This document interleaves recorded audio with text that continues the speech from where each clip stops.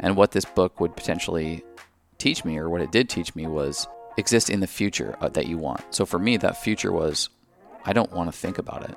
And when I do think about it, not only do I not want to have pain, but I want to have like love and joy. And I actually want, when I think about Megan, I want to truly, genuinely hope for the best for her.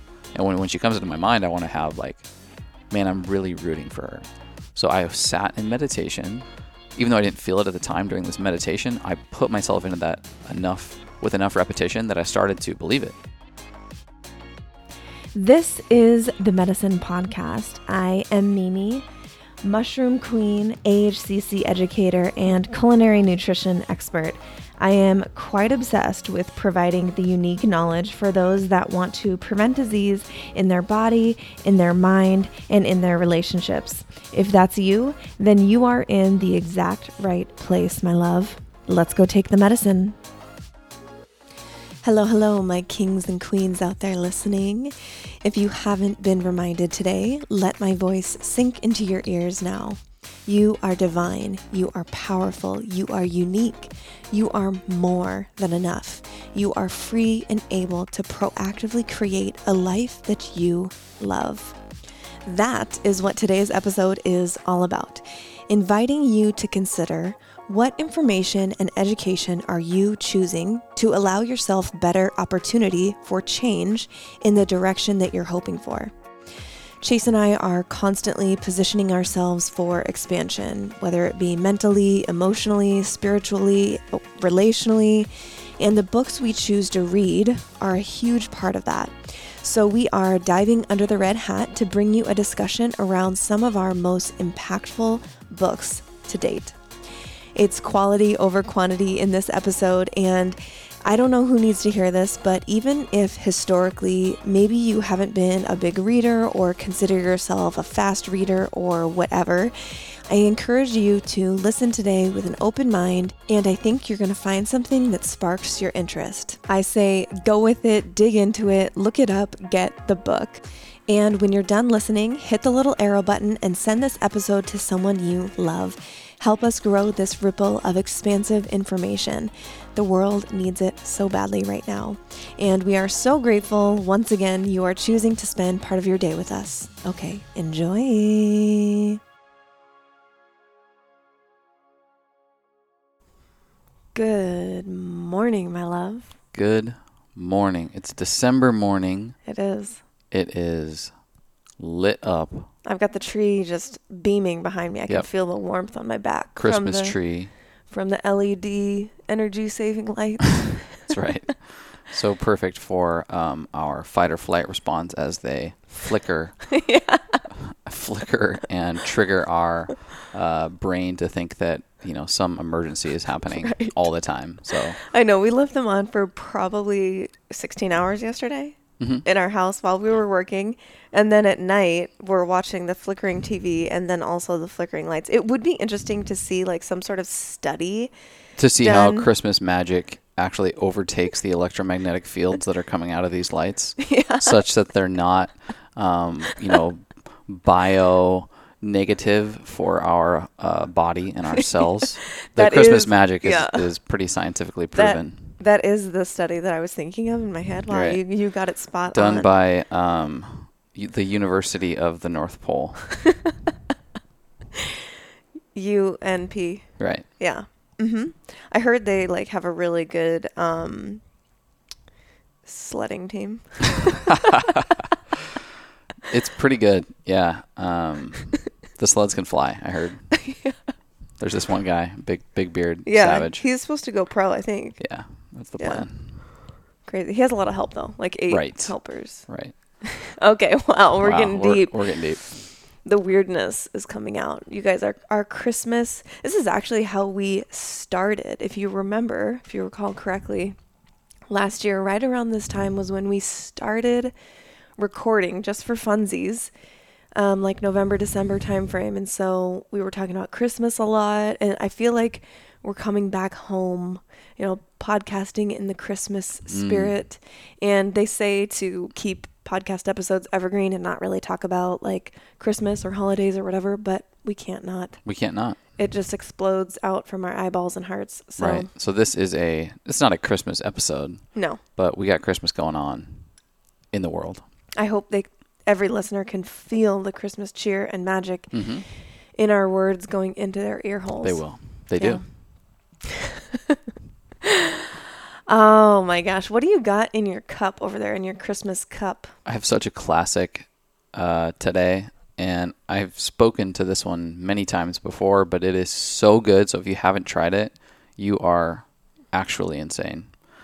It is a superfood mocha with Kion espresso coffee. So I got a couple shots of espresso in there with a little bit of hot water, kind of like an Americano, using Kion coffee.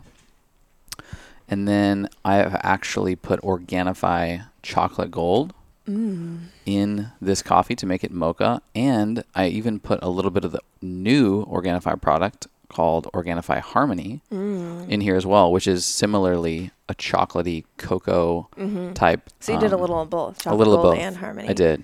Harmony is essentially, marketed towards females and, supplementing during their cycle, or at least to help balance them during their, monthly cycle. But you know what? It's pretty delicious. Yeah. And I know what the ingredients are in it, including something like nettle root, which is very beneficial for men and their hormones as well.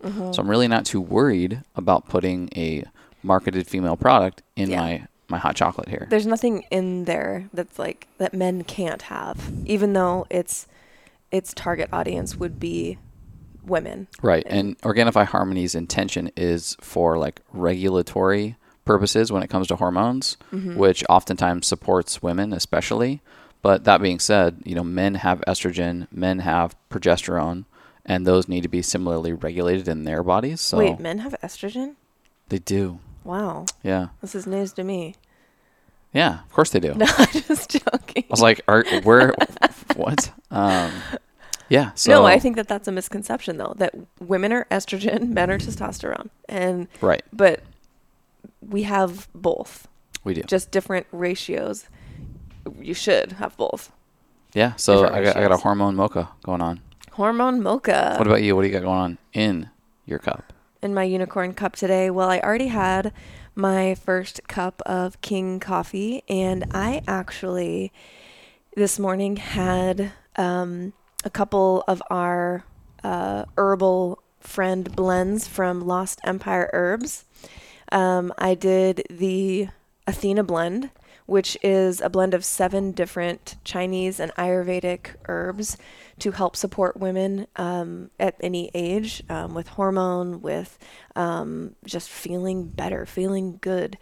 And so I put a little bit of that in there. It tastes like Christmas. It's very spiced. And it blends really well with, just so y'all know, with Organifi pumpkin spice. So I put those 2 in there. And then I also used from Lost Empire Herbs a little bit of the pearl powder. I've been using each of these a couple times a week. And the pearl powder is it's more of like a beauty tonic, aesthetic tonic for me. It does have a lot of minerals. It's a complete protein. But legend has it that the great Empress Zeus? No, the great Empress. I thought Zeus was a dude. No, her name was like Athena? No. It's something Zaytan. It's like with a Z. It's like Wu Zaytan. And she became empress at 65 years old, and her beauty was like unmatched, and it was legendary. She was the only empress for like 4,000 years, and her beauty was just like known throughout the kingdom. And her secret, legend has it, was pearl powder internally and externally. Wow. So it helps keep the skin hydrated, helps keep it from aging poorly, with like spots and lines and everything. And it actually helps decrease the production of melanin, which is what those little age spots, that's what happens, is it's an increase of melanin. So it helps kind of block that. So it's a more like even and beautified skin tone. Yeah, man, I should use that. I got some little sunspots that pop up on my head every now and then after a long summer in San Diego of just getting beat on by that sun. Man, I might have to hit up some Pro Powder. Yeah. I don't think it's just for women either. No. So, you got to keep the moneymaker looking fresh. Oh, absolutely. It's but there a are priority. There are beautiful medicinal benefits as well to pearl powder, but if I'm being honest with you, Ernie, it's for me, I have so many things in my life that give me medicinal properties and benefits and everything like that. And so throwing in something here and there that's meant for just external aesthetic beauty, I'm going to do it. Oh, absolutely. You got to get the car serviced, but you got to wash the car too. Right. You know what I mean? Yeah, totally. Yeah. Mm-hmm. Good. But currently, that was a very long what's in your cup, but currently that was my cup earlier. My cup now is Organifi, a mixture of Pure and Immunity. And so it's kind of, Pure has a kind of like lemony flavor. Immunity has an orange type flavor. So it's kind of this citrusy tea that I'm having warm. And it also has lion's mane and reishi, beta-glucans in it, apple cider vinegar, digestive enzymes. It's really, really wonderful for the gut and the brain first thing in the morning. I love that mixture. Yep. Big shout out to Organifi. Yes. Big shout out to Keon for my coffee. And another big shout out, much love to Lost Empire Herbs. Yes. We got discounts with all of them, and they literally are such an integral part of our lives and our biology. And our cups. And our cups. So yeah, you guys can check the show notes for all those discount codes. Before we jump into our episode today, which I'm actually really excited about. This is different than anything we've done before. I want to read a medicine podcast review that came in on Apple Podcasts that made me laugh, and I wanted to share it with you and all you gentle listeners out there listening. Let's go. You ready for it? This is from, I think her name is Nikki. They make you use like a weird kind of username on Apple Podcasts, so I can't really tell what her name is, but I think it's Nikki. And she titled it, My New Favorite Couple.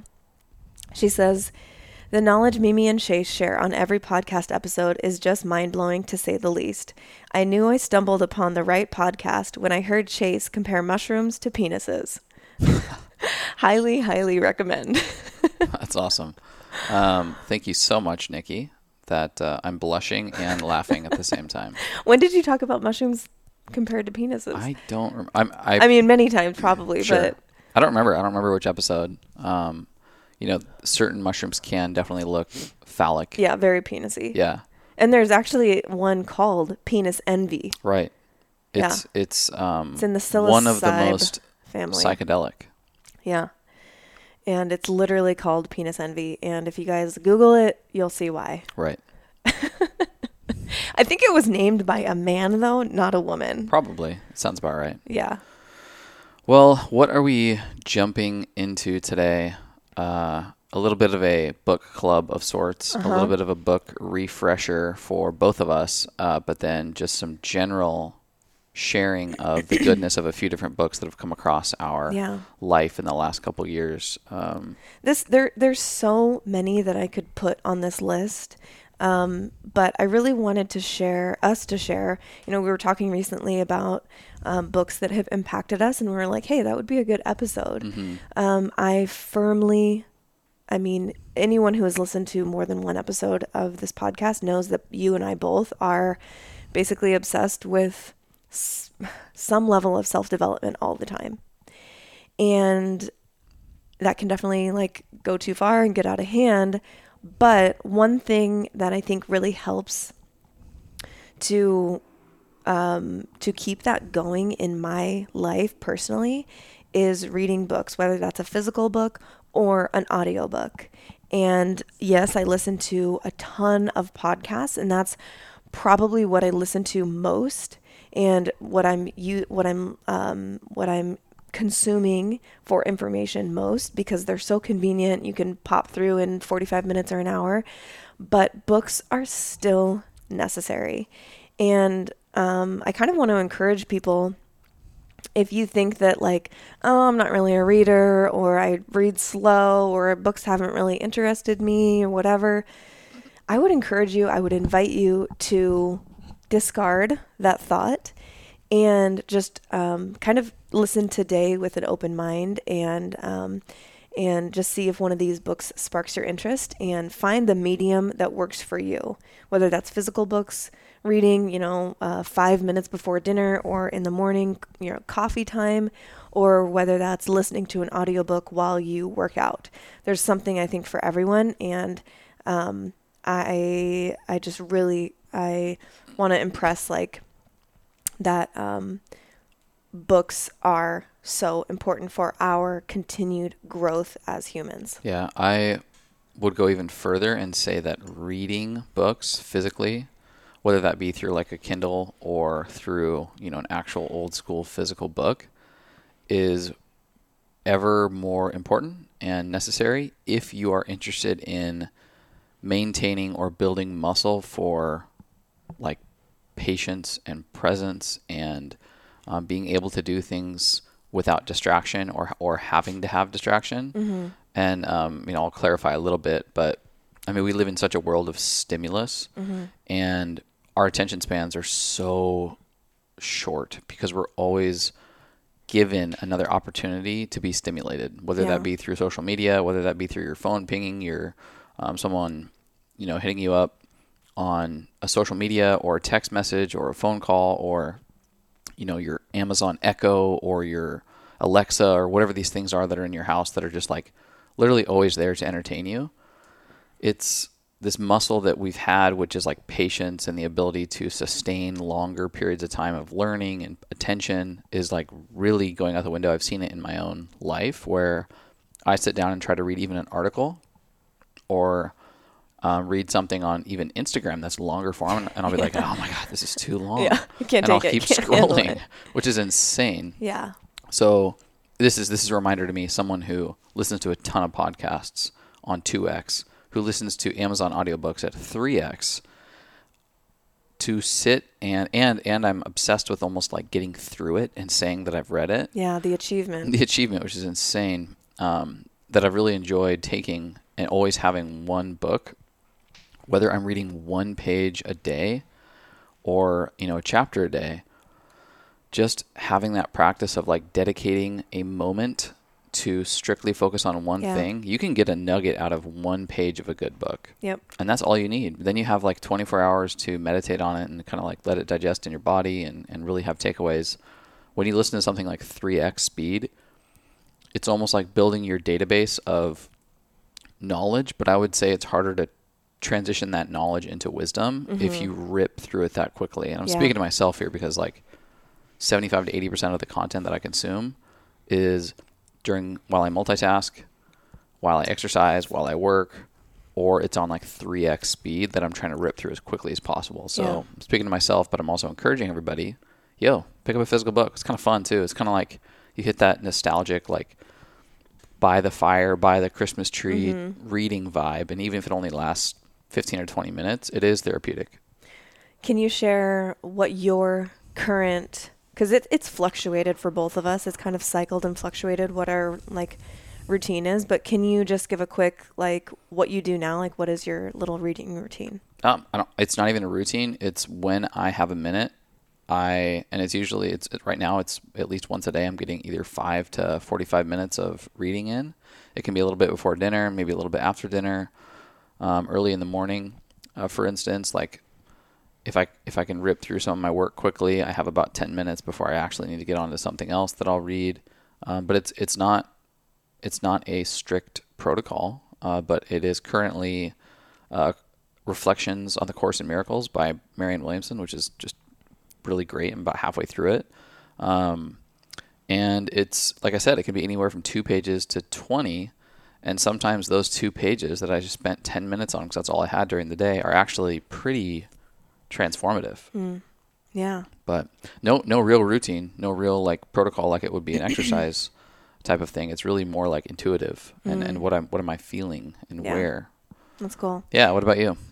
Well, I've talked about it before as part of my morning routine, but for probably like 3 or 4 years now, I've made it a point, not even just like, oh, I should do this, but I actually really, really enjoy it. And the days that I don't get to do it, I feel like something is missing in my day. And that's in the morning. I get up, 5:30, 5:45, whenever you grace my body with your waking up.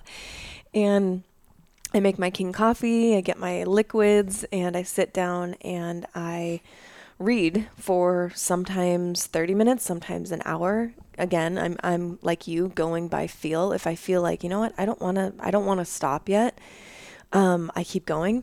But it's usually some sort of spiritual development book. Anything from, I'm going to talk about one today, but Matthew Fox, Original Blessing, let's see, Rudolf Steiner was one that I read recently. He's like a German philosopher. So it's things to really challenge my brain. If these books were workouts, they would be slow, compound, heavy lifts. And it's not a hit. It's not a hit routine. It's not a high intensity exercise. Sometimes I only get through 2 pages because I'm underlining, I'm reflecting, I'm writing down my own thoughts and my own words. So it's an interactive experience with my reading. I'm taking in what resonates with me, but then I'm also writing in my journal. Sometimes I just copy exactly what's in the book into my journal, so it cements even further in me. I'm underlining in the book, and then sometimes we're sitting at dinner and I want to share with you, hey, I want to share with you what I read or what I wrote down or all the time. What I reflected I would say on. This is such if I had to advise on relationships, this is such a cool, practice to have to foster and nurture healthy communication between your relationship. Instead of talking about like the fucking news, how about we talk about breakthroughs we're having in these books we're consuming, which is a lot more positive than potentially just like basing your conversation as a couple on like the current world. Yeah, which is really easy to do right now. Yeah. There's always something. And so, I totally agree. I really love those moments at dinner where you're still eating and munching, and I'm like just sharing with you these revelations and reflections and thoughts that I'm having. And it really sparks a lot of really cool conversation between us and new thoughts that we've never thought before. And I feel like I've read the book. Sometimes it triggers me to want to read the book independently. But it also actually, I think, layers in the learning and the understanding for you to be able to regurgitate it and speak it to me. Because I know it does for me as well. Yeah, that is something that is absolutely true about me is if I want to really know the thing, I have to absorb it like I am going to teach it to someone and then do that. When I can teach it to you or anyone, it, cements even further into my DNA, my genome. So it's essentially what we're going to do here is, bring you in on our little like dinner table discussions about what we're reading. For me, it's just, I got a couple books, one that was really awesome and transformative for me. And then, like I mentioned, the one that I'm reading, just a few nuggets to share. And hopefully either you can have takeaways from what we're sharing and or get inspired to read it yourself. Either way, I think it's beneficial. Yeah. I don't think there's a ton of spoiler alerts because these aren't like climactic, like hero's journey type novels. Rather, they're just really great kind of like self or spiritual development type books. So, what do you got? Why don't you take me through what you are currently reading? One of them is I'm currently reading. I'm gonna save that one.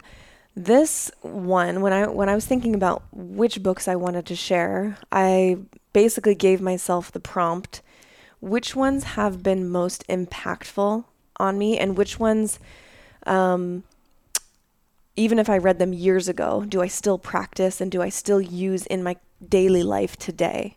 And that is definitely the first one. The first book I'm going to talk about is called The Queen's Code by Alison Armstrong. And this is really like a relationship development book told in the form of a novel. So The Queen's Code creates a new ethic and new approach for women to interact with men in a way that honors both sexes. So inside the story, you're looking at 8 distinct different points of view of different characters within the book. So it reads like a story, like a novel, but it's really teaching you. And so it's less of like a page turner, oh my gosh, what's going to happen next, and more of one that you really want to like think about and take in and absorb. So you get a really intimate look inside the hearts and minds of both men and women as these people kind of struggle to understand each other in the book.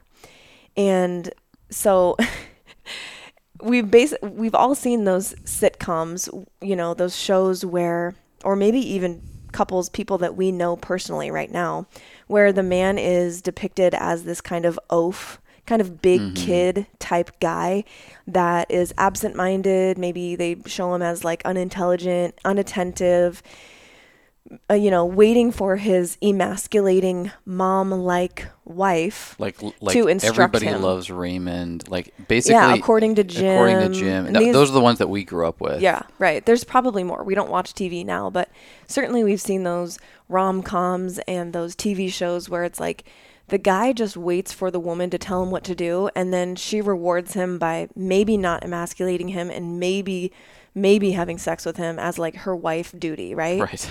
And it's this really weird dynamic that they show all of the time. And I think that it's actually I know that it's really common. I think that's why it's funny for a lot of people, is because it hits home. It's like, oh yeah, I know that dynamic. But really anyone who's single looking at that would be like, I do not want that. Like that's not attractive. Right. At least I don't think anyone would. So The Queen's Code is a book that supports the exact opposite kind of relationship as that. Basically, the main character protagonist in the story, Kimberly, is frustrated in her relationships and witnessing her close friends in their dysfunctional relationships, and really takes a step and decides to learn directly from her own grandmother, who has this beautiful storybook relationship with her grandpa, with her husband, who is Kimberly's grandpa. And they've been married for like 50 years. They interact like teenagers. You know, he's rubbing her feet on the couch and looking at her like she is the most beautiful angel with her wrinkly little face at 85 years old. She's this beautiful angel to him, and the way that they interact is so wonderful and beautiful. And I've seen relationships like that, so I know that it's not just storybook. I know that it's actually possible. And so this book takes you through that. And so the grandmother is teaching her granddaughter, how did this even happen? How did you do this? Like, how did you foster this type of relationship? Because it's so rare. So she basically teaches her own granddaughter through an oral tradition called the Queen's Code. And it's just fascinating. Again, it's a self-development teacher type person, Alison Armstrong, that's teaching us. And so there are like some corny little bits and pieces where you're like, that wouldn't happen. But it's to make a point. It's not to be a novel. And so when I was thinking about how did this impact me, and how does it still help me today? I read this when you and I were separated or divorced, and it really helped me understand how men think differently than women, and it shows you that you need to take responsibility for your words and actions within your relationship. It encouraged me that productive, healthy communication is something that can be learned and should be learned. It's not something that's innate in relationship. Just because you get together and your love is pure doesn't mean that you're going to have healthy relationship throughout the totality of your Right. marriage or relationship. And you don't have to be married to do this. It's any relationship. It's even just if you're casually dating and you want to start building that foundation of healthy communication between men and women, because we are not the same. We are equal as souls, but we are not the same in the way that we think, act, what we feel. We're not motivated by the same things, and that's okay. That's what creates beautiful polarity, and that sexual polarity that we all love when we experience it. You need that. You need that polarity. So this book really shows you how to foster that in your relationship and how to build really healthy habits. So one thing that, when I was reading this, I took notes because it was so fascinating to me. I took notes in my phone as I was reading. I was reading it on my Kindle, and then I would go over and like copy things down, and I still have the note today. So I touched back on it. And this was wow. 3.5 years ago. So I just wrote down a couple things that I want to leave people with. I don't want to spoil it, but one thing that really caught me today again was, this is what I wrote down. You've got to catch yourself from thinking the misconception that men are misbehaving women. They are not. They do not think like us, nor feel like us. They are not motivated by the same things. There is no alternative. Men and women are going to both be powerful or both be weak. That's how it works. And this hit me because so many times in part one, I would think back as I was reading this book, and I would think of times where I specifically thought in my head about our interaction, like, Chase should just know that I want him to do this. Or Chase should just know that I, don't like it when he says this or does it this way or whatever. Like, there's almost this like invisible, unknown test that some women put men through, and we think, and I'm guilty of this, I'm admitting it, he should just know. And what I just said, that quote that I just said, is proof that he shouldn't just know, because he doesn't think like you. So the other thing that really, really stuck with me from this book that I still think about to this day, and I'm like revealing some of my secrets to you. Wow. I love this. We're doing it live. We're doing it live. One of the lines that stuck with me is, be his queen, not his mother. Hello. We're going to talk about everybody's favorite topic, acne. It's actually become one of the things that I really enjoy talking about, believe it or not, because I've found products that actually work. After 2 years of battling cystic acne when my hormones were in the tank, then another year on top of that to figure out how to get rid of my scars, I finally feel really, really good about the products that I'm using now. Something that I think that people don't realize about the journey of healing acne is that it's not only a physical journey, it's actually a mental battle too. I remember the days where I would just stare at my skin in the mirror and cry, feeling like I was doing all of the right things, and still every day a new blemish or a new scar would show up. Fast forward to now, I get compliments on my skin looking beautiful all the time, and trust me, I never thought I would hear that again. Okay, so what am I using? Great question. I use the anti-acne and anti-aging skincare line called Clear Stem Skincare. Their main goal is to provide us with products that actually work and have zero hormone disruptors. Okay, here's a spoiler. Some of the most expensive skincare lines still have hormone disruptors. They still have ingredients that could be perpetuating your acne problem. The ingredient list is really, really, really important. And that's Clear Stem's commandment number 1, making sure that all of their products have only anti-inflammatory, brightening, antioxidant, and healing ingredients. Personally, I use the daily exfoliating vitamin scrub every morning in the shower. Then when I get out, I use the Clarity Serum. And you want to wait at least 15 minutes after this serum because it's balancing the pH of your face, which is really important for healing. Then, after those 15 minutes, I follow up with their signature Cell Renew serum, which is made for repairing damaged skin, like acne scars or hyperpigmentation. Plus, the Cell Renew has reishi mushroom extract in it, so obviously I'm obsessed. If you want to get your hands on this gold, just go to clearstemskincare.com and use the code MIMIFIT at checkout. That's clearstemskincare.com, then MIMIFIT for a hefty discount. I know you and your face are going to absolutely love this stuff. Cheers, boo. And that's that's a beautiful line, but it's also easier than it sounds, because I think so many times men are conditioned to want their mother in their relationship.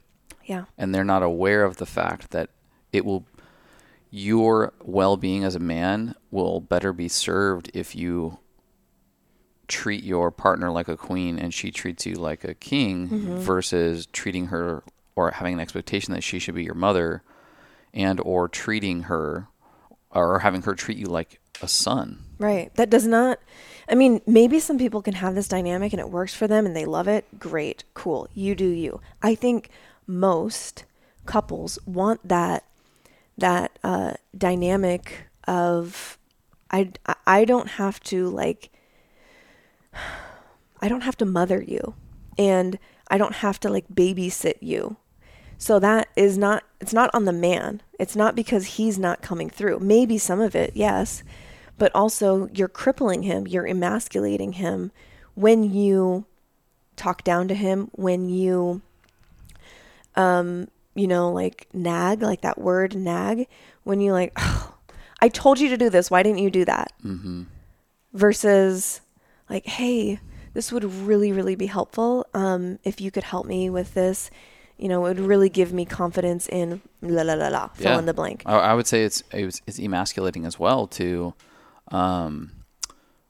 not allow or bring in your masculine or male partner for collaboration in simple things like that are very gender role from where we come from, kind of like gender role specific, like, oh, the female does the shopping for groceries, or and the man kind of works and potentially does some yard work or something. Like those gender roles, I think, sure, if you naturally fall into those grooves and that's how your collaborative relationship works, great. But at the same time, I think it's important to be able to share those responsibilities at least a fraction of the time, so that there's empathy, so that there is empowering dynamics between the two of you. Yeah. Because it can not serve, despite what it looks like on paper, like, oh, hey, I'm going to get all the groceries for you, cook you dinner. It may not serve the greater good of the relationship. Yeah. If you don't allow or even encourage collaborative efforts in those types of things, like crossing what would be traditional gender roles and showing some reversal in that area. Yeah. The last thing that I want to say, to the point of kind of echoing myself on the topic of nagging, when you oh, he always leaves his dirty socks on the floor, and you bug him, nag him to pick them up. And maybe he does leave it. Maybe it is annoying to you. But when you demand something as a woman, you remove the possibility for it to be a gift. So when you demand from your man that he do this in this way, it's never going to feel like a gift. And a gift, no matter how big or small, always feels better than something that you're taking from someone. So, yeah, gonna leave that. So perfectly put. Leave it a little cliffhanger. And so, if any of this struck you, thinking about who should read this book, in my opinion, having read it, if you want to have more healthy tools for communication in your relationship, definitely. If you are single and dating, or single and or dating, and frustrated by the same types of men that you're attracting into your field, definitely read this. If you have ever seen an older couple with that teenage type love and thought, damn, I want that. Definitely check out Queen's Code by Allison Armstrong. And all of the books we talk about today will be linked in the show notes, so you can find them easily. Yeah. And I would say just, literally having the test case where we were married and had so many of these communication dynamics like you were mentioning that are, and again, it's so much of it is conditioning, like where we come from, what we're consuming from general television and media, as well as what's modeled in kind of suburban America in the 90s and 2000s, which was this. And on movies and TV. Exactly. And it's not that we had beautiful upbringings and we love our parents, but some of those interactions are so true to what we not only saw in media and television, but also like in our families. And we're like, damn, okay, I guess that's what you do as a wife. That's what you do as a husband. Yeah.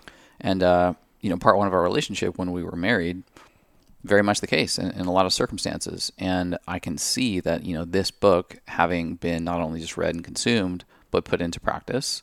You're a completely different, relationship complement to me now. And so many of the things that you're mentioning here from this book, you've actually applied and probably evolved even beyond what the book's suggesting or showing you can do. So the proof is in the pudding, and you are the pudding. Thanks. Actually, going back through it, I'm like, I want to read this again. It's so good. What about you? What impactful book did you put on your list, babe? So I put on my list a book by Dr. Joe Dispenza. The book is he has a host of different books, host of different meditations. You look this guy up, and you're going to see a million different things. I believe this is his second or third book. It's called Breaking the Habit of Being Yourself. And I don't know if you know anything about Joe Dispenza, wonderful listeners. But if you did a quick Google search, you'd probably get a whole host of different things, depending on the outlet that you're getting this from. But it could be anything from, modern day miracle worker all the way to modern day con man traveling magic snake potion show. And there's probably a little bit of truth in all that. I'm a skeptic by nature, and I've heard and read and listened to a lot of Joe Dispenza. I personally think that he has a really, really interesting story and message. It's worked for me. At the same time, sure, there's some marketing and some sales that are involved. So I do take some of his stuff with a little bit of grain of salt. That being said, there's some real truth to some of the things that he preaches, and even his own story, I do believe. So a little bit of context is he's a chiropractor, and his story was that he got in a very traumatic, I think it was a exercise biking type accident that he was basically ruled to be paralyzed for the rest of his life. Through his understanding of chiropractic work and energy and the connection between kind of your mind and your body, he put into practice with various concentration meditations, understanding how this, genetics and epigenetics work, this healing protocol for what the doctors told him couldn't be done, and ultimately healed himself back to being able to fully function, walk, etc. He put that then into his own practice by healing people from any issue ranging from depression, anxiety, addiction, all the way to physical injuries, cancer, diseases, to essentially, quote unquote, healing yourself with your mind. And so he put that into a couple different books. One of them being, I can't remember if it was his first book, but it was but there was a documentary around it as well called the placebo effect, and it's essentially explaining why there is this thing called the placebo effect and why it does actually work. And as most of you listeners probably know, there is this element of the mind has the ability, if it thinks it's healing itself, to actually heal itself to some degree or some capacity. It's kind of this placebo effect. You can take sugar pills, and if you trick yourself into thinking that those sugar pills are actually magic pills, or healing pills, your body will medication. Actually do the work for you. Yeah. So this book, Breaking the Habit of Being Yourself, is a synopsis of how that essentially works, with a script and a protocol, some science to back it up, and then some anecdotal stories of how you can actually train yourself to make changes in your life, smallest being negative thought patterns, most massive and largest potentially being cancer or something. So again, take a layer of skepticism through this, but there's some really, really great things that were very impactful for me in it. I read this book at a time in my life that I was exhausted from who I was. And what was very, very evident in my life was that I was addicted to exercise and very compulsive eating habits, and I just couldn't stop them. I was swimming in the bitterness of our divorce. I couldn't get through a week without having some like really, really negative thought about our relationship that impacted like literally every single thing that I did over the course of a day. And I was exhausted. I'd left my former job at Deloitte. I've gone through that kind of story here on the podcast before, and moved into Organifi and was introduced to Joe Dispenza and this book specifically. So what the book kind of entails in a synopsis is, listen, like trauma can hurt your brain, but also negative thinking. So you can have injuries, or you can have like these negative thought patterns that are constantly crushing your ability to progress in life or heal in life. And how that works is it's this thing called the default mode network. We've talked about it before, but it's the neurological pathways with which you process information. And if you've had a traumatic experience, or even if you haven't, but you've been a subject to bad programming, not unlike what you were talking about with how the world models relationships, you will hardwire a specific pattern in your brain to make decisions and actions in your life. Yeah. Most of those are either programmed negatively, or you've had a traumatic experience that hardwires this very negative, traumatic stress response in your brain. So every time you approach something that is anything close to that experience or anything close to that bad programming, you follow the same neurological pathway in your brain to experience that entire thing in a stressful state, in a state of anxiety, in a state of trauma, and you become accustomed to that, so much so that it's comfortable. And so you're experiencing all the way through your body this consistent pattern of stress, anxiety, fear, trauma, all because like that is literally the only way you know how to process information and experiences. So that's kind of explained scientifically. It's explained. So it's the stimulus itself is uncomfortable, but because you've done it so many times and it's a pattern, it's a habit in your brain and in your actual hardwiring, that it feels almost good because it's known, because it's familiar to the brain. Yeah, and that's the idea of breaking the habit of being yourself. You're addicted to being yourself. And for me, I was addicted to bitterness. I was addicted to exhaustive exercise and nutritional habits. And so what this book did is it kind of explained that first. And I was like, holy shit. Wow, I'm addicted to being my negative, compulsive self. And then what it also did is explain some of the breakthroughs in these placebo effect type practices, changing the default mode network, reshuffling the wiring of your brain, not unlike what you could potentially do with like psychedelics or a near-death experience. A lot of times have these major shifts in people's lives. That's kind of like a major impact. Well, what Joe Dispenza is preaching is that you can actually do that through hard work, meditation, intention setting, and changing your thoughts and your feelings that affect the past and the future so that you can start behaving in a way that is completely different and rewiring those neural pathways and that default mode network to be something positive. The idea would be that like people can literally change their brains and lives through regular brain healthy habits, like just correcting negative beliefs or dealing with past trauma. To speak on one of the quotes I think I pulled out was, "You and I have been conditioned into believing that we need a reason for joy, a motivation to feel gratitude, grounds to be in a state of love that's relying on external reality to make us feel different internally. The new model of reality challenges us to change something within us, in mind and body, in our thoughts and feelings, before we can experience the physical evidence with our senses. Can you give thanks and feel the elevated emotions associated with a desired event before it occurs? Can you imagine that reality completely, that you begin to be in that future life now?" So what that essentially is saying is, with practice, and for Joe Dispenza, that means a very specific kind of meditation and manifestation protocol, practice, routine, you can start to heal the past, retell the stories of your past that are painful or negative in a way that brings you gratitude, in a way that brings you light and happiness, and start to experience that and feel that in your body.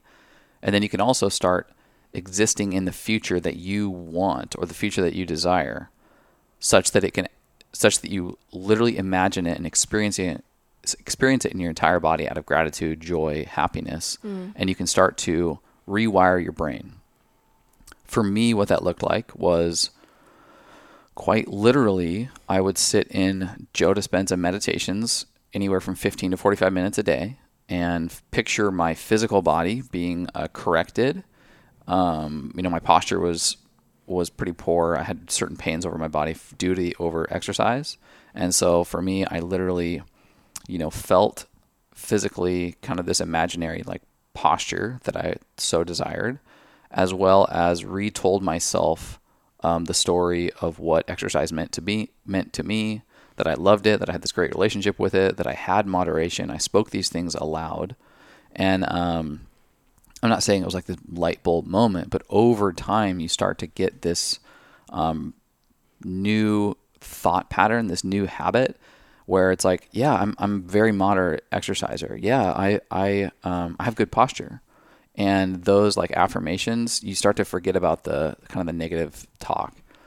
Similarly, and probably even more impactful was with our relationship, and the scars and the bitterness that I'd held for, 2 years running at that point in time. I just was like, I'm over this. And what this book would potentially teach me, or what it did teach me, was exist in the future that you want. So for me, that future was, I don't want to think about it. And when I do think about it, not only do I not want to have pain, but I want to have like love and joy. And I actually want, when I think about Megan, I want to truly, genuinely hope for the best for her. And when she comes into my mind, I want to have like, man, I'm really rooting for her. So I sat in meditation and pictured moments where I would go, weeks at a time without thinking of our divorce. Like pictured what that would be like, and pictured almost like walking through an experience of being like, oh yeah, I'm divorced. Oh, wow. What a learning experience. I'm grateful for that. Even though I didn't feel it at the time during this meditation, I put myself into that with enough repetition that I started to believe it. Similarly, I started to genuinely hope the best for you. And I would say that out loud. Like, I love her. I hope she's doing well. I really am rooting for her. I really hope that whatever she's doing, she's healthy and she's successful. I have specific moments of remembering this where bitterness would creep up into my head. And one of the exercises in the book that they suggest is like, anytime you start to feel those default mode network patterns happening, say out loud, do something that you can actually anchor to change or pivot. So I'd start to feel something negative about you, or be reminded of something about our divorce, and I would say out loud, change. And like I did it multiple times. Transformative. That's such a cool exercise. Yeah, and there's a lot of cool. For me, it was behavioral patterns and it was thought patterns. But there's also things in this book for illnesses and kind of like prescribed depressions or anxieties. So it's more serious or more physical as well. I'm not saying that you're guaranteed to read this book and be able to heal your ailments or your cancer. There are stories in this book where that is the case. But it's really interesting and it's pretty compelling. And if you walk into it with an open mind and a grain of salt, I think it's pretty fun. Yeah, I love that. I also read this book. I listened to it, and I think if I read or listened to it now, I know it would be with completely different ears, because I read it and liked it. I didn't adopt it into my life. I must not have been ready for it or something at that point in my life, because I thought it was a fascinating book, but I love how you used it as a tool in your life for very specific, like ailments, whether it was mental or physical or whatever. And I love that you put it into practice and actually did it, and it worked. Mm-hmm. Yeah. Yeah. Really cool. And call it woo-woo, or call it scientific, because I think certain people would look at this book and say one or the other or both. And it could just be a matter of setting your mind and your intention on something that you're determined to work through or accomplish. Yeah. And it could less have to do with Joe Dispenza's actual formula. Yeah. But it did work for me, and I'm really, really grateful for it. Yeah. I mean, that's proof right there. It's not woo-woo if you yourself have done it, proved it to work. I mean, right? Maybe. Yeah. I just love that. And the mind is so powerful. Oh, for sure. We know that. Yeah. Yeah. Oh, great one, babe. I got to pee. And then I cannot wait to hear what you have to say about your next book. All right. Hello. If you've ever checked out the plethora of amazing organic superfood blends on the Organifi website and wondered, geez, where do I even start? Organifi has so many divine products, it can seem kind of overwhelming. I'm also very picky about which supplements and products I trade my dollars for, and I'm sure you are the same way. So I'm going to share a savings secret with you straight from the guide I created called How a Pro Uses Organifi. But first, when it comes to flavors, in my opinion, the best combination to start with is the Sunrise to Sunset bundle. With this, you get the flagship green juice, the red juice packed with cordyceps mushrooms, and my favorite of all, the gold, packed with reishi and turkey tail mushrooms. With this bundle, you reduce the cost per serving down to $1.98. Then, when you use my code MIMIFIT on top of it for another 15% off, it comes out to about $1.68 per serving. That is legit. And with the insane amount of organic, non-GMO, certified glyphosate-free medicinal mushrooms and superfoods that Organifi provides, that $1.68 price is pretty unbelievable. So you could make a gold mushroom coffee elixir for way less than walking into the standard coffee shop, or mix up a red or green juice for about 10 times less than you'd find at any organic juice bar. When it comes to supplements and superfoods, I'd much rather pay now with my dollars than pay later with my health.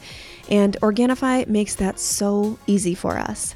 So again, to get this killer $1.68 per serving price, go to OrganifiShop.com and click on the bundles section. The Sunrise to Sunset will be waiting for you right at the top. And then remember to use the code MIMIFIT, MIMIFIT, which gets you another 15% off, my loves. Getting incredible medicinal mushrooms and superfoods doesn't have to be complicated, and it doesn't have to be expensive. I got you. We are back, ladies and gentlemen. So much mocha.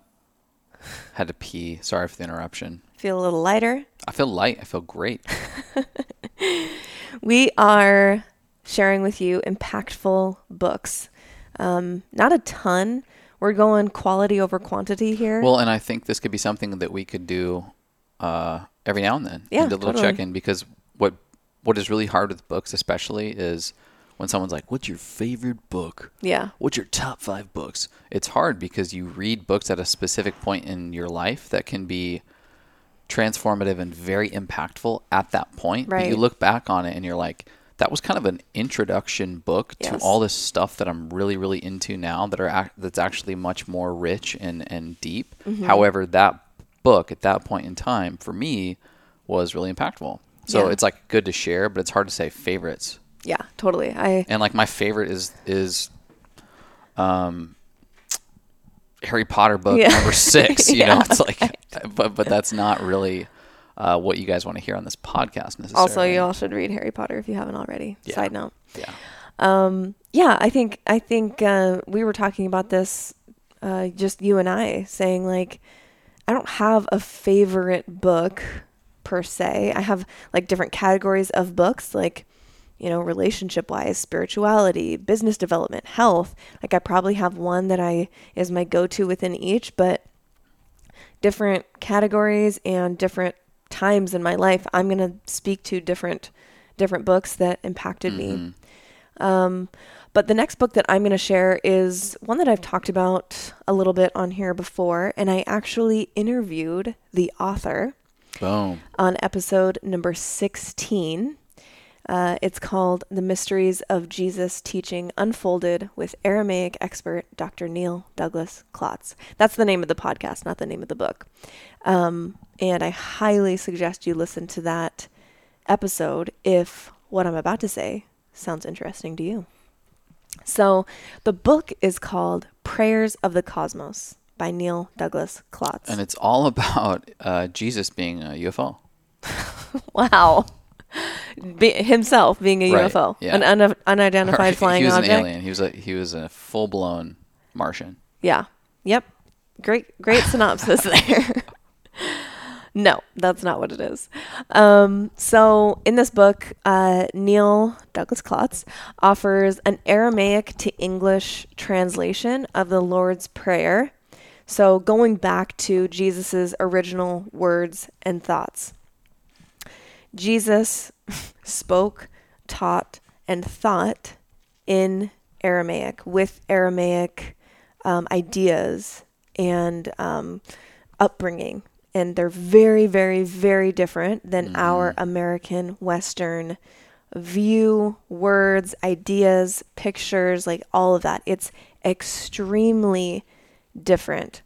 So to take the words, just the physical words themselves of like the Lord's Prayer is what they use as what he uses as his template in this book.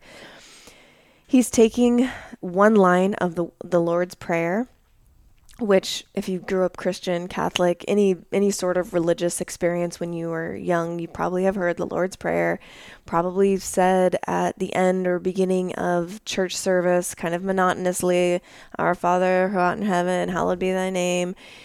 And no hate on the Lord's Prayer. It's beautiful. Yes. The words have a depth to them. Yeah, I never knew how rich the words actually, the meaning behind Jesus's words actually were until I read this book. I never really had any connection to the Lord's Prayer at all. I was just like, Right. oh, it's just like saying the Pledge of Allegiance. And what we've learned about Aramaic, and I hope I'm not stealing your thunder here, but it is this hybrid when you hear it and the way that it's described and how it was used.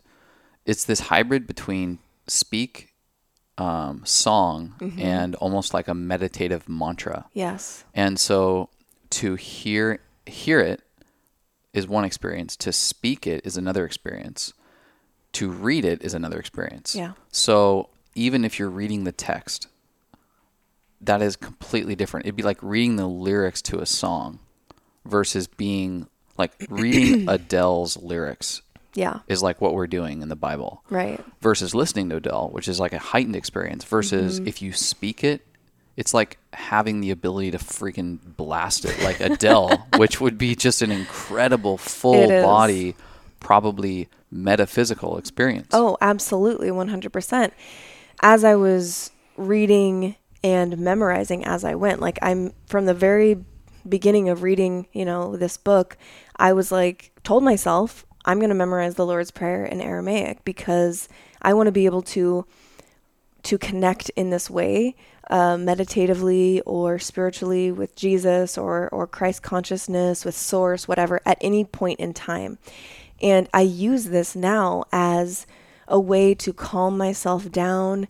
If I'm nervous for something, or if I'm just kind of like anxious for anything, I close my eyes and I recite the Lord's Prayer in Aramaic, and it's very powerful because, like you were saying, it's got, these words have a certain resonance, a frequency, a vibration in your body, and knowing that like these were the words that literally Jesus spoke when he was telling his disciples, they asked him, how are we supposed to pray? Like, teach us to pray.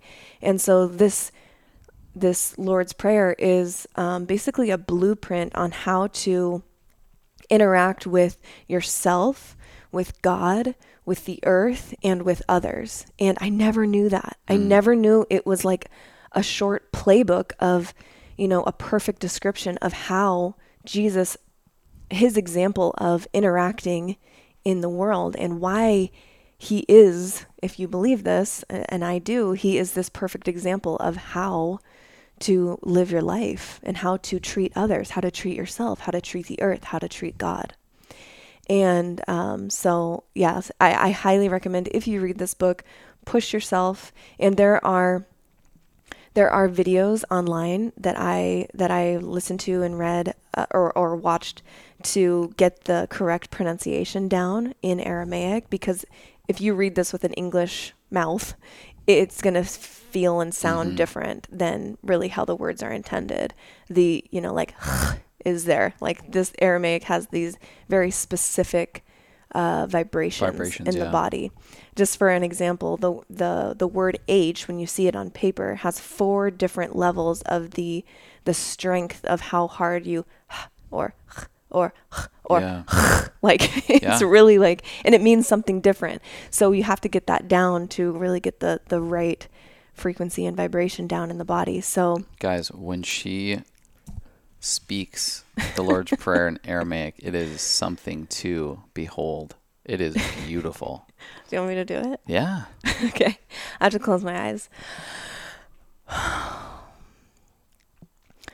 Awun dwashmeya nith kadesh shmach tethe malkuthak nehwe sawiyanach aikana dwashmeya ap bara khaulan lachma sun kanan yamana wash woklan haubain ikanadab khanan shwakan lahayawain la ta'alan lanasiona ele patsamin bisha mithol de lachi malkutha chayla de spokta la alamalmin.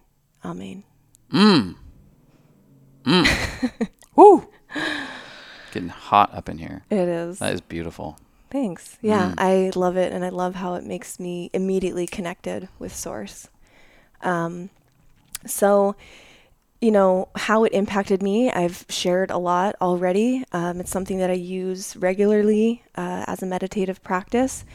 I've read it now probably 3 or 4 times. And I remember after reading this, I remember thinking, I've grown up in the church. I've learned about Jesus my entire life. Why did no one talk about the fact that he didn't think like we did? He didn't speak English. He spoke in a completely different way and language. Why was that never brought up? It wasn't Greek. It wasn't Hebrew. It was Aramaic.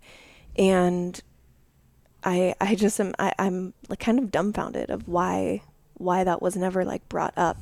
And no hate on my education. It's just a fact. It's just me looking back and being like, because I wish I would have known this. Would teach to find the answers within yourself, that the kingdom of heaven is within you. Yes. That you are divine, and that you have the ability to heal. You have the ability to pursue. You have the ability to love and lift the collective. That is not something that authority wants individual people to understand. So as soon as Jesus physically leaves this earth, his cult-like following is something of potential power and manipulation for others to just slip in. And I would argue that governments and religions of all sorts identify these great leaders like Jesus and quickly manipulate and turn it into something for control and power, even though the actual words, when studied, suggest something completely different, not compliance. Yeah. And just to give you guys an example, excuse me. Wow. That immunity impure is just gunking up my throat. I wanted to just read just one or 2 lines of what I mean when he translates it back to Aramaic and then gives it to us in English in those Aramaic, rich, deep thoughts in those concepts. So just the first 2 lines, which is Our Father who art in heaven, or which art in heaven, hallowed be thy name. Neil Douglas Klotz gives like 7 or 8 different renditions of what that line could mean. It's not a perfect translation word for word. It's ideas, it's concepts, it's feelings within the body that this is supposed to elicit. So instead of Our Father which art in heaven, one of the renditions is respiration of all the worlds. We hear you breathing in and out in silence. Or Radiant One, you shine within us, outside us. Even in darkness, you shine when we remember. And, the next line, hallowed be thy name. What does that even mean? Like, holy is thy name, right? Instead of that, it's help us breathe one holy breath, feeling only you. This creates a shrine inside us in wholeness. How different does that feel in the body than just, like a monotonous chant? Right. Another one on hallowed be thy name is focus your light within us. Make it useful as the rays of a beacon show the way. God, that's rich. Yeah. And so that it goes through the Lord's Prayer and the Beatitudes.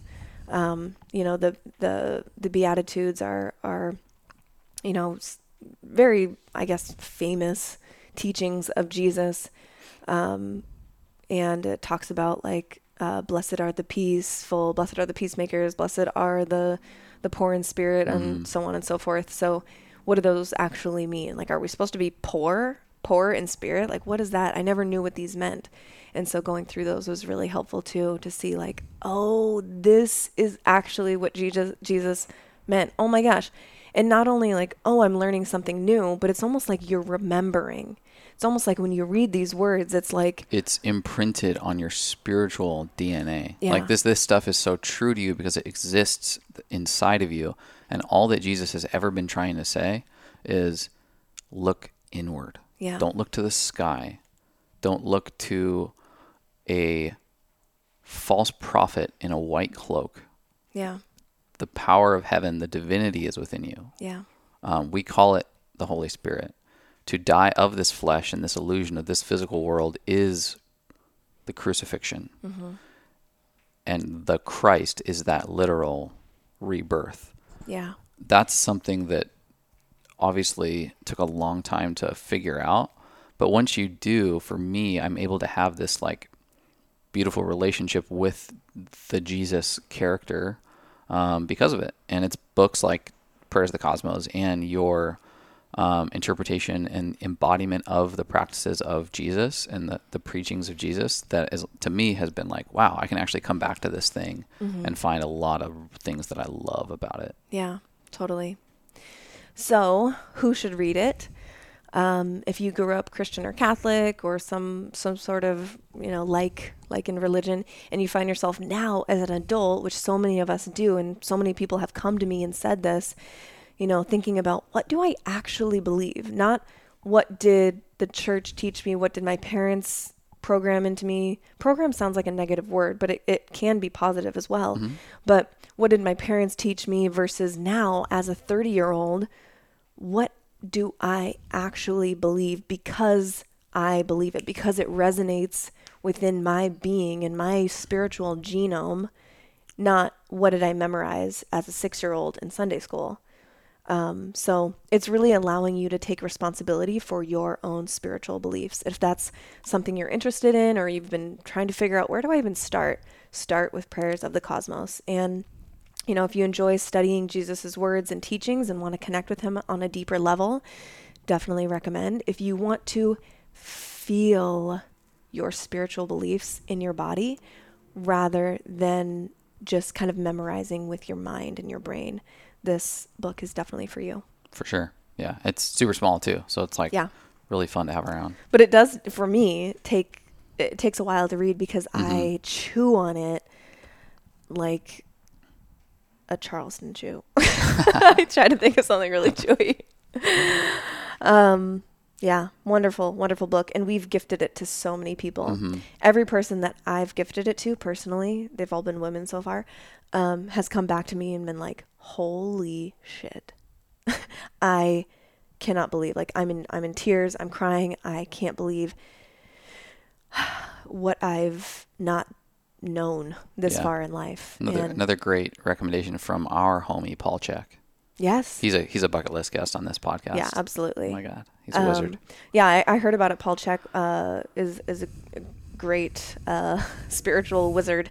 And you were listening to a podcast of his in the morning when I was waking up, and I heard him reference Prayers of the Cosmos as translating Jesus' words back to Aramaic and understanding them in a new way. And I was like, excuse me. And I was at the point where I was going through the Bible and studying Jesus's words word by word. And I was like, this sounds like a great resource for me. So I checked it out, bought it that day, and it looks like I've had it for 20 years because of how much it's been used. All right, my love, what book is next and probably going to be our last one? Yeah. Tell me about the next impactful book of yours. Well, it's the book I'm currently reading, and I mentioned it earlier. It is Reflections on the Course in Miracles by Marianne Williamson. And again, a little bit of context, and I'll keep this relatively brief, but a little bit of context. The Course in Miracles is a collection of writings from, I believe, that were put together over like the 60s and 70s. I believe it was actually published in like the 70s. And it is these writings that were sourced from this particular woman's interactions with Christ consciousness, and the divinity within herself is essentially how it's explained. So she basically channeled the divinity within herself, and that she could like tangibly interact with, and kind of channeled through that into these writings that is called the Course in Miracles. And it's a collection of different teachings and ideas, all pertaining to God, love,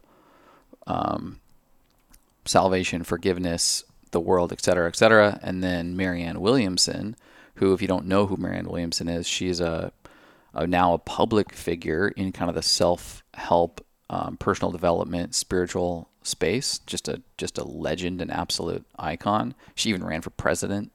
Back in the 90s, she put together this like Reflections book, which is basically taking this very dense Course in Miracles work and collection of works and putting it into tangible, bite-sized, digestible words through this book, Reflections.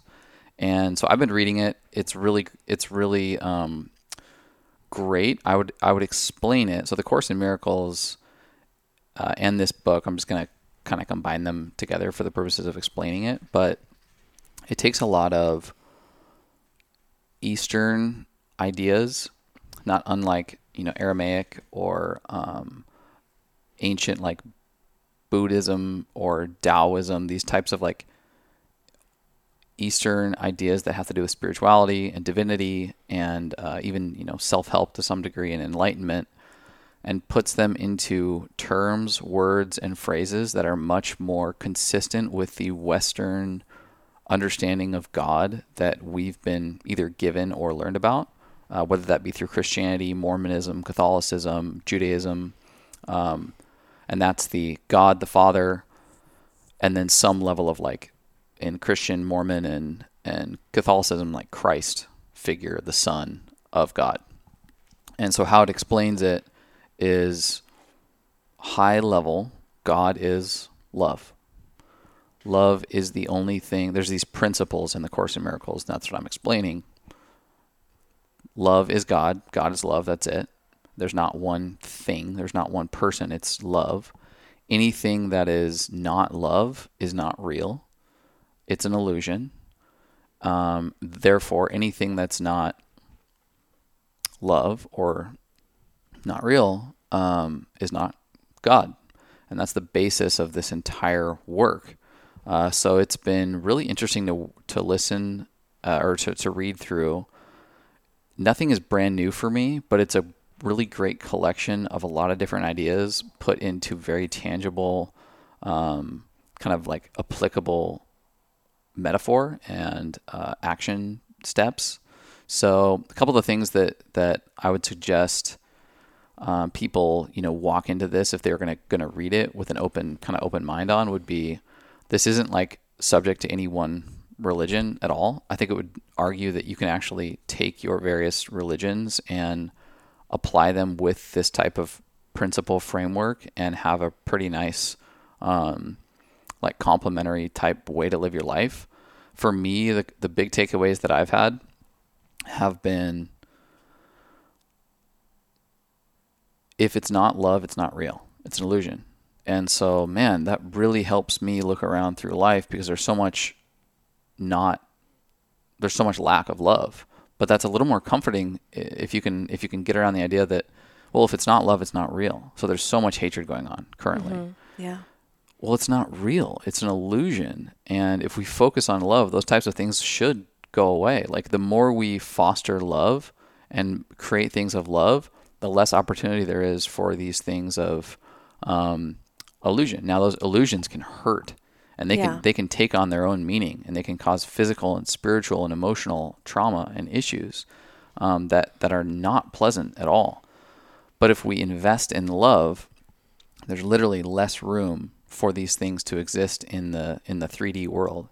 A couple other things that have been big takeaways for me would be this idea that everything is love. So it's not a humanist idea where in Christianity, for instance, which is what we grew up in, is like the goal of Christianity is to save yourself and then save a bunch of other people by telling them about Jesus, right? Like get as many motherfuckers into heaven as possible. All right. And that's like a lot of pressure. And it's kind of like you're guilt ridden all the time because you're not doing good things yourself, nor are you like helping anybody else out. And so you feel like you have to solve world hunger, start a church, go on a mission trip just to be a good Christian, right? Yeah. Well, this book would suggest that everything that's real is love. Every plant is love. Every relationship is love. Your own world is love. And each one of us have this little corner of the universe that we can contribute to the collective love by literally doing things as simple as picking up trash, by turning your, understanding that your home is in and of itself a place of love that is real, and that you can contribute to it and you can show it love that is collectively lifting this entire thing closer and closer to quote unquote salvation. And that is really encouraging for me because I've often felt this kind of daunting feeling of, man, I'm not doing enough because I'm not helping poor, really poor people or people in illness or other, all these like mission trips and these grand acts of service, which are great. But like you and me and the general person can actually contribute to a similar love collective by just the little things that are in our corner of the universe. Yeah. So that's been a really great takeaway for me. The other one, and there's nuggets throughout this whole thing, it's much more of like a broken up in chapters where it can talk about forgiveness. It could talk about God. It can talk about hell or lack thereof. And so it's much more like there's not this like formal progressive narrative. It's much more like here's a little bit at a time. And then I think the last one I'll speak to, which is awesome, is this idea of judgment and how we perceive relationships in the current state of the world, which right now is to get something for ourselves out of the relationship. People often get married for the purposes of getting something out of the relationship. And the way that the Course in Miracles and the reflections would suggest you view relationships is, can we serve love collectively greater than I could on my own? 1. 2, every relationship, every human interaction is a mirror for yourself.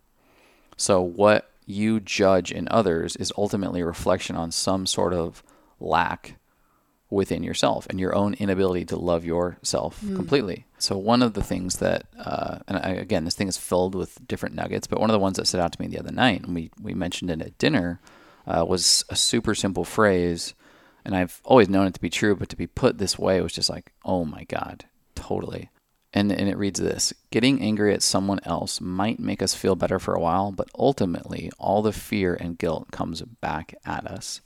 If we judge another person, then they'll judge us back. And even if they don't, we'll feel like they did. Oof.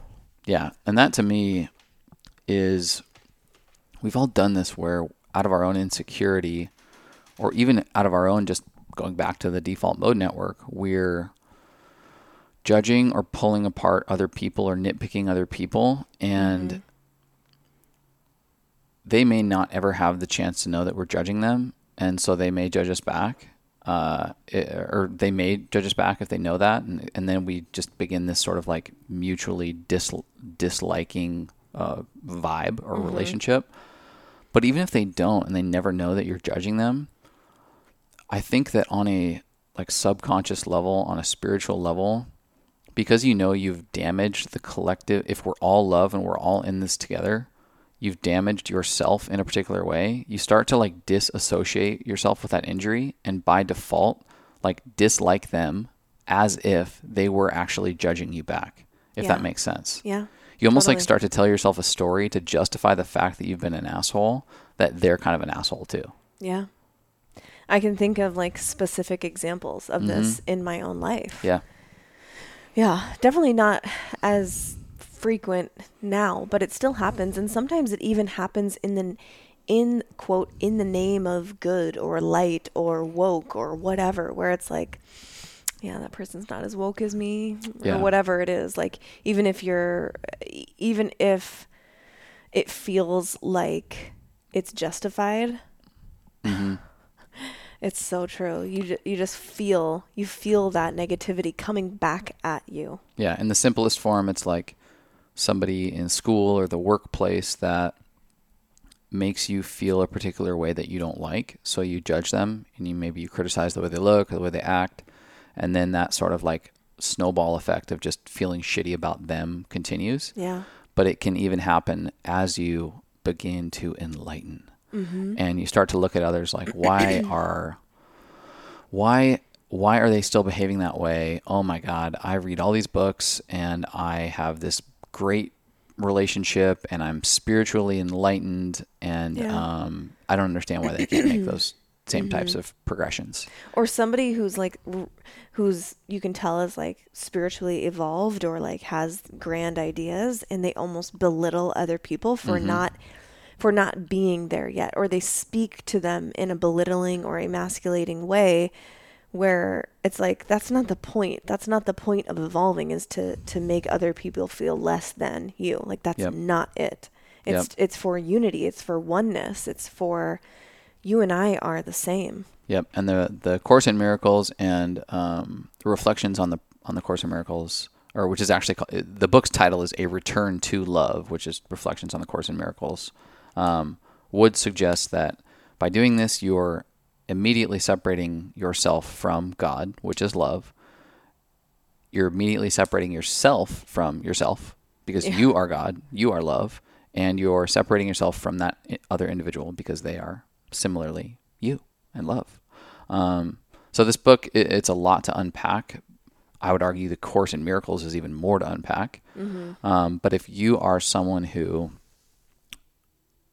either is religious and has some like very flexible open-mindedness when it comes to the kind of information that you want to put into your brain, or you're someone who's not religious, understands kind of the religious terms used, and is much more open to like spirituality in general, this is a great book. If you're pretty hard set on a specific kind of religion, it may be a tough read without really opening up your mind. In fact, even for myself, it's kind of funny. I'm Christian, evangelical upbringing. I'm not a Christian, but I'm brought up in that world. I'm so triggered by the use of God and Jesus and the Son of God from my past that I have to really focus, because the language used here is like God will do this, but they're really speaking about love, and they refer to God as Him, and not unlike you would in Christianity, Catholicism, Mormon, Judaism. And I'm so triggered by that upbringing in the church that I have to reread it as if it's instead of love, or instead of God saying love would do this. Just because I know that that's what it's speaking to, but they're trying, for the purposes of speaking to the religious folks, they're trying to use that language of God and Him and Son of God. That it's almost, for me, I have to like reread it a couple times just to make sure that I'm getting what it's saying and not being like, wait, well, what am I reading here? Is this Christian dogma? You know? Yeah. But Cool. that's what I got. I have not read that one yet, but it's definitely on my list, especially now. I've heard much of it from you sharing it with me, but I love Marianne Williamson. I've listened to a lot of her teachings and lectures and everything, and I think that man, what a different world we would. Well, I don't know. I've thought about this. Like, she ran for the Democratic nomination, and I don't think our world is ready for someone like her to be president, honestly. I would have loved it, but as a whole, I don't think we are ready, clearly. Here's the great thing. We know that doing things like expanding our minds and working on ourselves is going to be more of an impact than one person changing one seat. Yes. So, like, that's what's encouraging to me, and that's what all these books that we've talked about today are suggesting, that listen, people, you have the power. You have light and goodness and some level of metaphysical power and divinity within you to actually make changes. And you can dice it up whatever way you want. I think you could come at it from a scientific approach and know that there are these networks of cells and, biological behavior in your body that can actually change you to become a better contributing citizen to society, if you want to look at it that way. Or you can look at it in the most freaking woo-woo way possible, that you are channeling spirits and archetypes from another dimensional realm that you can interact with and put forth light energy into the world and lift the collective frequencies of these other light beings that you're all connected with. You can look at this stuff however you want. I think it's all saying the same thing, and don't get hung up on the language. You have the power to actually contribute to this world by drilling into yourself and not looking externally. I think it's a great day when one more person takes back their responsibility, their ownership, their own power to create change in their life, which then has a ripple effect. And I know that we've definitely taken that responsibility on, and I'm so happy. I want that responsibility. Hell yeah. Read a book, people. Books are good. I have many leather-bound books. You're very important. What for you, my love, is the medicine for you today? The medicine for me today. I have a cool opportunity today. I love the place that I work. Shout out Organifi. We're in the middle of our annual performance reviews, so I get to meet with someone who is near and dear to my heart, and that is a girl who works for me at Organifi. We get to do our annual kind of performance review and check-in, and she is so awesome, and she's a badass. So I get to have some coffee with her today and have a little connection, let her know how amazing she is and how grateful I am for her in my life. And we get to talk about what's next for us at the company. So that is my medicine today in this world of Zoom meetings and, Slack or instant messaging for the workspace where we never get to see each other. I'm very excited to have some human interaction with my coworker. Love it. What for you, my beautiful love? What is your medicine today? Oh, my medicine. After we stop recording here, I am going to take a long walk. And in the sun, I can see it's a beautiful day. The sun is out.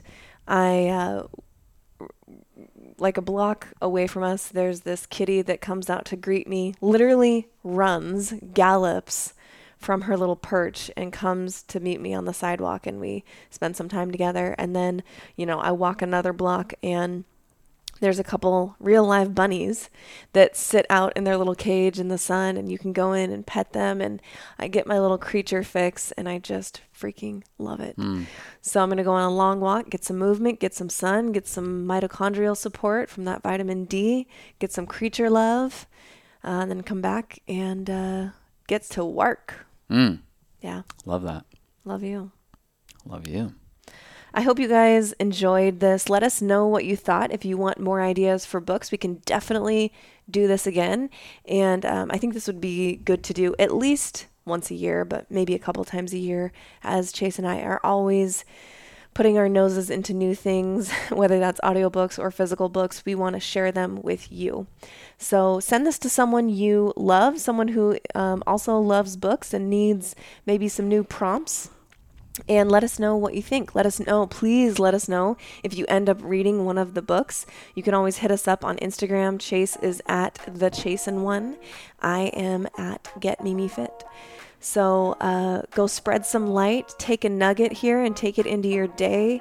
Go hug someone, give someone a high five, a smile, give a stranger a compliment, do something nice for someone else today. All right?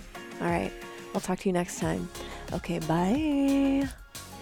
If you liked this episode, make sure you hit that subscribe button in Apple Podcasts, Spotify, or wherever you prefer to listen. This will ensure that every episode drops into your library automatically. And if you have a recommendation for a podcast guest or topic, you can always email themedicinepodcast@gmail.com. Remember, there's no E at the end of medicine, and let us know your big idea. We would love to hear from you. Until next time, cheers, boo.